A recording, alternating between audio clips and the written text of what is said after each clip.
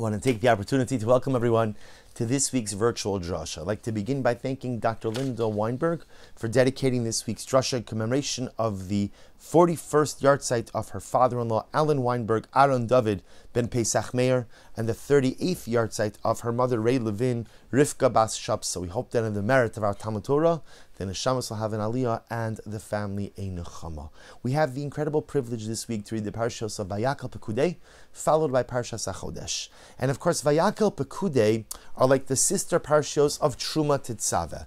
That whereas Truma Tetzaveh told us about the instructions for building the Mishkan, fabricating all of the utensils, creating the Kohanic vestments, the parashos of Vayakal Pekudei speak about the execution of those details. First, we're told what has to be done, and in these parashos, we're told actually about how the details were executed, to the point that by the time Parashas Pekudei finishes, we have a fully stocked, a fully built Mishkan with all of the necessary utensils. The Kohanim have their requisite Kohanic garments, and we see Klal Yisrael entering into a different stage. Nestled in the midst of these details, the Torah tells us in Perek Mem Pasuk Chav, chapter 40, verse 20, Vayikach vayiten es ha'edus vayasem ela Aron vayasem es habadim ala Aron vayiten es hakaparos ala Aron milamala. Straightforward pasuk. Torah tells us the ark, the Aron, was finished, was completed. Moshe Rabbeinu takes the tablets, the luchos, the tablets that he brought down with him from Har Sinai,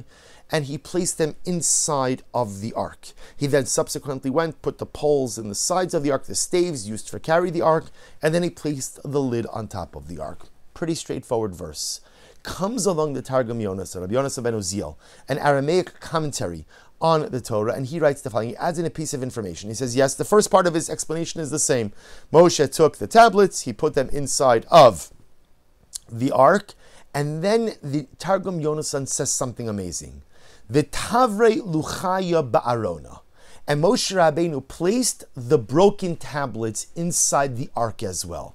Broken tablets. So remember again, we know the story. Last week's parasha, Moshe Rabbeinu comes down from Har Sinai, comes down from Mount Sinai, sees the Jewish people have built a golden calf. He throws down the luchos. He throws down the tablets. They're shattered in pieces. The Gemara tells us that Moshe Rabbeinu didn't just leave it on the ground. He gathered up the pieces. What did he do with the pieces? So the Targum Yonasan says he placed the pieces, the shards, the broken pieces of the first set of tablets in the ark alongside the second set of tablets. Remember again, then later on Moshe Rabbeinu goes back up, comes back down with another second set of tablets. So the pasuk makes reference to the fact that Moshe Rabbeinu put the second set of tablets inside of the ark. Targum Yonasan adds in, by the way, Moshe Rabbeinu also put in the first set of broken tablets in the ark as well. And the question is obvious. Why doesn't the verse tell us that? Why doesn't the verse mention that? So maybe you'll say to yourself, well, you know what? The Torah doesn't get into every single detail, but that's not true. If you look at the parashos of Truma and Tetzaveh, Vayakal Pekudei, every last detail is articulated. We know every measurement to the last cubit. We know exactly what type of materials were used, how they were used, who utilized them, the amount of materials, which we know every detail. So if you're already telling me every detail, why not also go ahead and tell me that that the first set of broken tablets were placed in the ark as well? Why was that piece of information omitted? And to compound the question a little bit, but to begin our journey towards the answer, when we look at the contrast between the first set of tablets and the second set of tablets, it's quite stark. The Gemara Maseches Eruvin writes, "Ilmale lo nishtar b'luchos harishonos." If the first set of tablets would not have been broken, Torah would have never been forgotten. In other words, the first set of luchos, the first set of tablets had such incredible holiness that had they not been broken, we would have learned and retained everything we learned. Who could imagine such a thing like this? Can you imagine retaining every single thing that you learned? The forgetfulness that we sometimes experience even with our learning is a result that we didn't get the first set of tablets. We only got the second one. The Medrash points out the obvious distinction. The first set of tablets were written by God. The second set of tablets dictated by God, but written by Moshe Rabbeinu. The first set of tablets were highly superior to the second set of tablets. And again, even the first set of tablets were broken. Targum Yonasan is telling us that they're included in the ark. They're put inside. But then comes along the Ibn Ezra. And the Ibn Ezra says something amazing. He says, Ki ashniyim nichbadeh meharishonim. Not true. The second set of tablets were better than the first. What does this mean? The second set of tablets were better than the first. We just saw the Gemara. We just saw the Medrash that indicated the idea that the first set of tablets were much holier than the second. So what does the Ibn Ezra say? The Ibn Ezra articulates some ideas, but perhaps what the Ibn Ezra is teaching us is something amazing. Do you know why the second set of tablets were holier than the first? Because the second set of tablets were what we had. You see, in life you have a choice. A person could focus and pine and perseverate on what was, what should be, and what could be, or a person could focus on what is. Sometimes life doesn't go my way. Sometimes circumstances don't play out the way I thought they would. So you have a choice in those moments. You can go ahead and again be upset. And you could go ahead and dream about, again, what could have, should have, would have been. Or you could say, you know what, these are my circumstances. This is what it is now. This is what life is right now. Instead of wasting all of my emotional and mental and spiritual energy pining and yearning for what could have, should have, would have been, I'm going to focus on maximizing what I have now. The Ibn Ezra says, you could give me a million reasons why the first set of tablets were better than the second. But at the end of the day, the second were better. Do you know why? Because those are the tablets we have. And if those are the tablets we have, then by definition, those are the best. If that's what you've got, then that ultimately, again, is the best. If that's what you have, then that is what you must maximize. You know, there's a beautiful insight. There's a beautiful insight by the Baal Shem Tov HaKadosh. The Baal Shem Tov writes on the Pasuk in Tehillim, chapter 71, verse 9, Al tashlicheni le'es zikna, a very powerful pasuk. Do not cast me away in my old age. Le'es zikna. And again, we all understand that. Whether we understand it because we're old, or whether we understand it because we have elderly parents or elderly friends, we know how vulnerable we become when we get old. And we say, HaKadosh Baruch Hu, don't cast me away when I get old. Don't throw me away. And the Baal Shem Tov HaKadosh says, no, it means something different. Al tashlicheni le'es zikna means, don't let me live in the past. Don't cast me to the past. Don't let me get stuck in the past. So many times in life, we get stuck on what was. Sometimes it happens that I make a mistake, and maybe that mistake changed the trajectory of my life. There are mistakes like that. And sometimes a person can't get over the mistake. I can't get over what I did wrong, or sometimes I miss an opportunity. And you know what, in retrospect, it was a great opportunity, and I let it slip through my fingers. And I'm so angry at myself. I'm so upset at myself. So I can't stop thinking about that missed opportunity.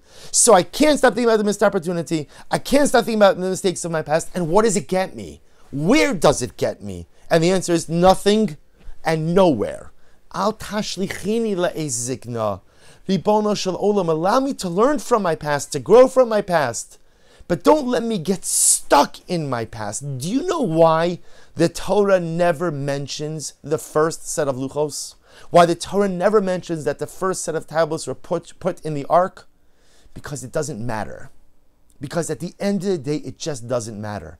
Because if the Torah would have started a conversation about the first set of tablets, it would have been, the first set of tablets, can you imagine had we not built the Egel? Can you imagine this? Can you imagine that? Moshe Rabbeinu, what we lost out on, we would have never forgotten. It was written by the hand of God. And yearn and pine and reflect and get stuck in the past and fail to maximize what was. You see, HaKadosh Baruch Hu does not mention the first set of tablets because he does not want us thinking about that. Instead, what he wants us to think about is not the tablets that we almost had, but how to maximize the tablets we do have. You have the second luchos. You have them now. They're in your hand. Don't spend your life with comparisons. Don't spend your life reflecting on what could have, should have, would have been. But focus on maximizing what is right now. And now you have the luchos. Now you have the second luchos. They weren't written by God. They were written by Moshe. We forget even when we learn them. It's true. But this is what you've got. And if this is what you have, then at the end of the day, this is what you must maximize. The Torah never mentions the first set of luchos because there's no point. in spending your mental energy reflecting and thinking about what was or what could have been. Instead, focus on maximizing what there is now. And I think this is such an incredibly profound lesson for us as well. You know, we all make mistakes. We all make wrong turns. And I would venture to say that most of us miss out on opportunities. Many of us miss out on a lot of opportunities. And it's important to reflect. And it's important to think about your past. And it's important to think about the things that went wrong in order that I don't repeat them in the future. But we have to heed the Baal Shem Tov's advice. Al tashlichini le'ez zikna. It's important to grow from your past and to reflect on your past. But it's important not to get stuck in your past. Al tashlichini le'ez zikna. Don't let me wind up tethered to the past, because then I'll lose out on the opportunity to maximize my present. Or to state a little bit differently, all of us have broken tablets. We all have broken tablets. We have the broken tablets of shattered dreams. We have the broken tablets of unmaterialized goals and aspirations. We have the broken tablets of frayed relationships. We have the broken tablets of missed opportunities. And inside of my ark are my broken tablets, because I take them with me everywhere I go, because I have to learn from them. But HaKadosh Baruch Hu says, I don't want you paying attention to those. Because inside of our personalistic ark is also our second set of tablets. Those are the opportunities of now. Those are the circumstances of the present. Those are the dreams that I have to dream. Those are the goals that I have to make. Those are the aspirations that I have to begin to conjure up. So of course you bring your broken tablets with you wherever you go. But HaKadosh Baruch Hu says you can look at them, learn from them, grow from them, but don't focus on them. We're not talking about them. Instead, put your focus and put your energies on your second luchos. Don't spend your life worrying about what was, what could have, what should have, but focus on maximizing your circumstances.